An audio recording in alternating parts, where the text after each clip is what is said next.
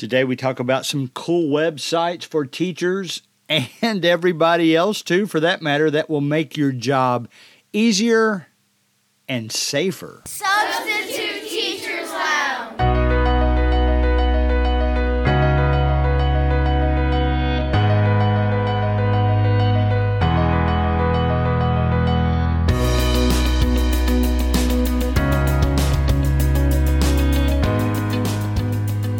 All right, man, that Substitute Teachers Lounge Facebook group is really, I don't know how to describe it. Something has happened, and we're really growing by leaps and bounds. Multiple people joining the Facebook group every day. I'm going to glance over there and show you some of the, not show you, of course, talk about some of the things that we've been talking about. Topics that have been discussed, try to spur a little interest here, get you guys to join up too. I always post the link to the latest, podcast on there, and people don't say a whole lot about the episodes. They basically just use the link to go there, but we do have other discussions. Some started by me, some started by the other members. We've talked this week about how certain students behave very well when they're with other students that behave very well, but all of a sudden when they're in a class where the other students aren't particularly good behavior students, then that student kind of moves down to their level. We discussed about that a little bit. We've had discussions in there about golden moments that have happened. James shared a story that I thought was excellent in that regard. Some discussion about, do you ever sub your own child's class? So we've had some really good topic. We'll chime in, tell each other where we're from time to time. I told you last week's episode, of course, was about the ACT, and we've had quite a discussion on there about the ACT. Some of it not highly, politicized, I guess I should say, where some folks think that ACT is no longer necessary. So some really good discussion topics on there. So I would encourage you all to go over there, join that Substitute Teachers Facebook group. You don't have to say anything if you want to. At the same time, if you've got something to say, why not say it? We want to either agree with you or nicely disagree with you, but regardless, we want those topics to get started. As I've been substitute teaching for basically the same school since the beginning of the school year, although this is my second week this past week, we are currently, by the way, October 10th, 2021. This past week I've been in a different situation most every day, and different situations. I helped with the ACT test one day. I subbed for a teacher that was gone a couple of days. Then I subbed for a teacher that was gone one day at a time. So staying busy, just in a different form than a long-term substitute. But things that I have come across now that I'm back with various different teachers is resources that I used in the past but have forgotten until situations came up this week and I started using them again. Some of them will add a safety measure to your teaching, and I'll explain that here in just a moment, what that's all about. Our friends at YouTube, they decided, and it's probably been years ago now, that we are going to monetize ourselves so heavily that if the people that go to YouTube don't pay a fee, well, we're going to make sure they see a commercial when they get on, every 10 minutes after they get on, and over again. It's really got quite a political discussion going on about it. It has for years now, but YouTube basically sold out. If you're not going to pay us anything, we're going to blast you with commercials, which sometimes puts you in a difficult situation at a school because there's lots, all kinds of good resources to use in the school. It's not just cartoons anymore.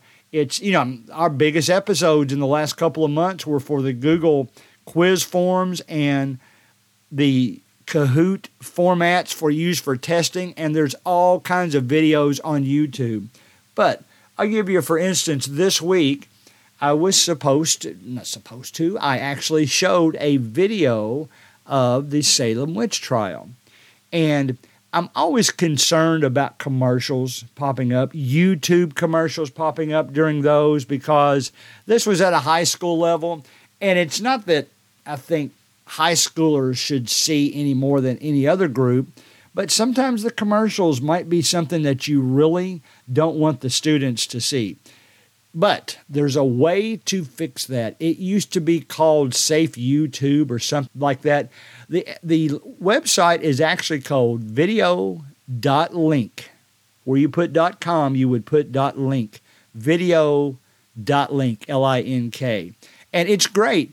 You know, what you would do before you went to that website is to go to YouTube, copy the URL of the video you're going to show, and then you paste that into their homepage. There's a section down at the bottom. I mean, if you want to pause it and go there, or just open up another website to look for that and walk through what I'm talking about as I'm talking about it, you paste your YouTube link at the bottom, and then what you do is click a button called Generate Link. I'm assuming you know how to get that YouTube link, but maybe I shouldn't overassume. I'm actually looking at a YouTube page right now about ancient mysteries of the Ark of the Covenant, and as I'm looking at it, to me, there's various different ways, right-clicking, all that kind of stuff. I like to just pause the video, go down under its title where you've got the thumbs up and the thumbs down, and right next to that is share.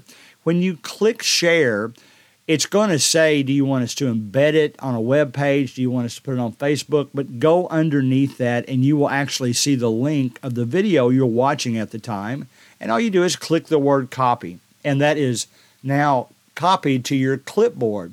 Then go back to video.link, go down to the bottom of their homepage where it says Generate Link. Go into that white bar and right-click and click the word Paste. Now you have copied that YouTube link into their page, and then you just click the button that says Generate Link. You'll go to a new page then. It says video link has been created successfully. It will tell you the title of your video to make sure you did it right. It will tell you, give you a little icon of the screen that shows up on YouTube, and it creates a safe URL. Now, if you're sophisticated enough to get into HTML code and BB code, those are there too for those of you that want a little bit more freedom to do some things on your own. For most of us, there is now a URL listed there that is part of the video.link system, and all you do is click copy. Now that link is copied, and this is perfectly licensed. I'm not sure what they have to pay, if they pay YouTube or what exactly happened, but you copy that link, and then if you paste that link into a Google Classroom assignment, or even if you just paste it into a screen that you're going to show the whole classroom for that day and hit that one, well, you no longer have the commercials that play at the beginning of it. You probably can't hear this, but I'm going to go ahead and copy and put that in my URL and let it start playing a little bit. I've got my speaker behind my head now, so I'm not sure if you'll hear that at all, but all you do is copy that into the URL on either your Google Classroom or into your assignment. Click it, and you're good to go. It brings up a page that says video link. You're all set. You click the play button, and maybe you hear that in the background a little bit. It is now playing that. It didn't play a commercial. This video is 44 minutes long. It would not play a commercial throughout that entire video.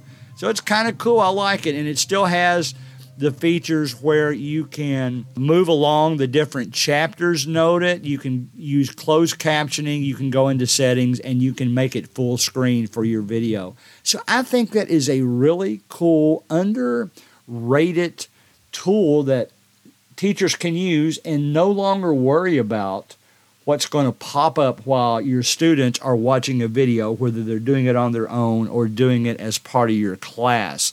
Now, I will say this. It's funny. I've been to some middle schools that basically just let me show whatever movie I want to to those kids if I think it's worthwhile, or even if it's just like more of a relaxation into the day on a testing day and we're going to watch a movie to close things out. Maybe like that. And then I've been to some high schools that you have to get every single movie approved to show in your class before you're allowed to show it. So it's interesting how those things have developed that way. But either way, any type of video that you want to watch, you can copy the URL into that safe.link. I messed up the title, didn't I? Video.link. I'm combining the old name with the new name. Video.link, and you're good to go to post that for your day in class. And of course, I said a lot of people might want to use this. You could use it for church activities. You could use it at home just when you didn't want the kids to have to sit through that. So it's not school specific. Anybody can do it. I will say this. I did notice they have a Patreon community, and you can donate to their sources through PayPal. So if you're so endowed to do that, go ahead. It will help them out because they're providing all that to us for free. The next thing I just accidentally discovered, one of the things that I tried to do, and this is more of a teacher thing than a substitute teacher thing, but to me, all these tools the substitute teacher needs to know because they will eventually have a long-term job. They will eventually get close enough to a teacher where they trust you to do some things. I actually did some things, and I actually added some points to the grading scale for this, so get a load of this one. There are some things that you're going to want your students to watch on YouTube that you don't necessarily want to watch it as a group, because when you watch it as a group, you've always got the ones that sit in the back and don't pay any attention whether they're going to get tested on it or not. They would be sneaking a talk with their friends, sneaking their phone out so that you can't see it so they can text message someone. Whereas if you load a link on their Google Classroom, give them a link that they have to watch, well, they at least have to open it.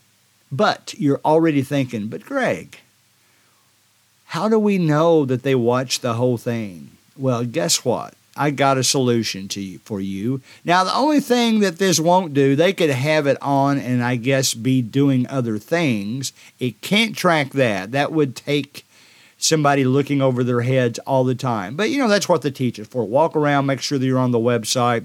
Maybe have a couple of easy questions while they're watching it. But let me tell you about Lesson Link. And I guess one thing I should say here, I know there's some of you out there that are sophisticated enough to have found some of these tools on your own. I looked at Edpuzzle, and that's fine if you want to get into it. It does similar things. I'm not as familiar with it. Maybe I'll look at it someday and we'll do an episode about it. So that's another great reason. If you know about Edpuzzle, go over to our Substitute Teachers Lounge Facebook group and post about it there. I would love to know your thoughts.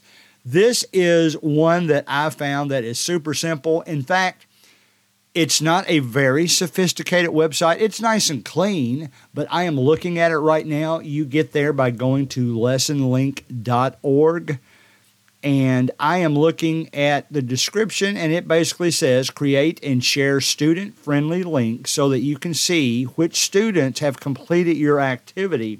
Here's the way it works. You actually copy a link from YouTube, just like we did on the last thing that we talked about. And they say it works particularly well. I think they've got it formatted so it works well with YouTube, Mystery Science, eSpark Learning, Khan Academy, and PBS Kids. So I see those logos actually on their webpage. You do have to agree to their terms. So if you're one of those that likes to get comfortable with the terms, you'll have to check and make sure you agree with that. But what I'm going to do, since I've still got my YouTube link copied in there, I'm going to copy my YouTube link in there. I guess really what I've done is copied the safe link that I created, and that's fine too. So on this page, lessonlink.org, you copy your URL into their slot and click Get Lesson Link. The next page that comes up, again, is a very simple laid out page. They didn't spend $1 million creating this. It's just something that works. It says, Lesson Link has been created. Lastly, we'll email a dashboard to monitor the usage. So you enter your email in there, your school email. I would encourage you to use your school email, not your personal email, so that any type of things that might pop up that the school can track and make sure there's not any spam, those kind of things that might be created. But what you do, you enter your email in there and click the word enter. Now here's what happens. The next page says, okay, success, share this link with your students. It is a link that starts out with HTTPS, and you know that S means that it's a little bit more protected than it's a safe link. It's a link that's protected beyond what just typing in HTTP would mean. And it's got a lesson link up there. And it says share this one with your students. So here's what you do. Once you know the video that you want to share with your students, and of course this works great with video.link because you've created the safe link. Now you can put it in your Google Classroom page as an assignment for the students through this lesson link, and you're good to go, man. You've got all the commercials cut out of there, and you've got a way to track it. So you copy that link for your students into Google Classroom and assignment, just like you sign any other link. Then on this same page right now, I am looking at something that says you can monitor class progress here. And it gives you another link, and that link is for you. It's a longer link. It actually has the word dashboard in the link, so that is your dashboard, and it's got a copy of that link. I copied the link and emailed it to myself.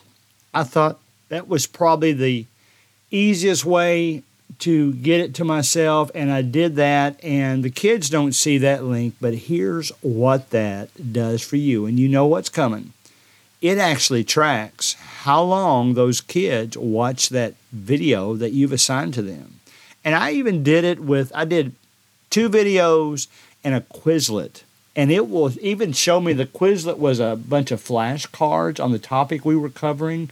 And it even showed how much time they had spent on the website looking at the flashcards. So that's a perfect way. It gave the number of minutes. I even mentioned the next day, I think they thought I was joking in that I was going to track how much of the video they watched. I think they thought I was joking with them. But sure enough, I went to this dashboard and it showed me how many minutes. What happens when they click the link in their Google Classroom assignment? It will say, you've been assigned this link. It will tell them that. Put your name in here. So then you'll have their name next to this dashboard report, which you can print out if you choose to do so. You know exactly how many minutes, and you can say, all right, Susie, you only watched that for 17 minutes. It was a 25-minute video. You've still got some more work to do. So I think that's a nice little simple lesson link. Some of the more sophisticated ones probably give you a little bit more information. And if you know about those, please share those on the Substitute Teachers Lounge Facebook group. The next one I'm going to cover, the next tool that we've kind of forgotten about. I haven't used it in months because I'm not teaching math right now. Now, before all you non-math people kind of tune out, there are some good applications for this as well. But sometimes, especially during all the virtual learning we had to do back last year especially, sometimes we'll need some graph paper. And if we're doing it virtually, how are we going to show how to do things on graph paper? Well, one website that I found that I really like, I just typed in the words virtual graph paper, and there's actually a website that is named that. Now, they actually spell it virtual-graph-paper.com. And it'll pull up graph paper as soon as you get to their website, and they'll click a button called Start Drawing. Now, some of it's a newer website, so they're playing around with new stuff all the time.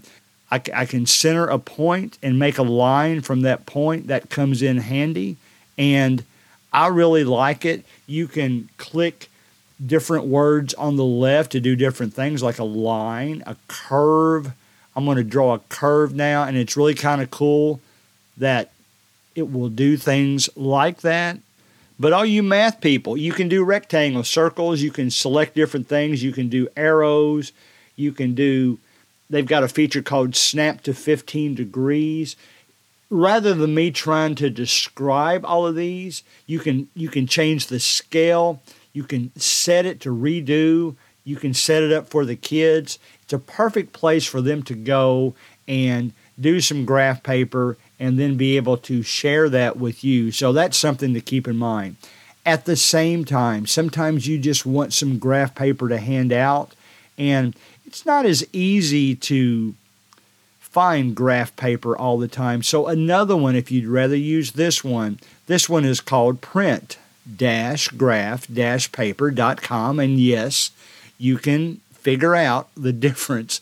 This one is set up to print. So you could print out hard copies. You could print out blank copies. You could change the size of the grid. You could download the image. You can undo everything you've drawn on it. And yes, you can click and drag on this one, just like you could on the other one.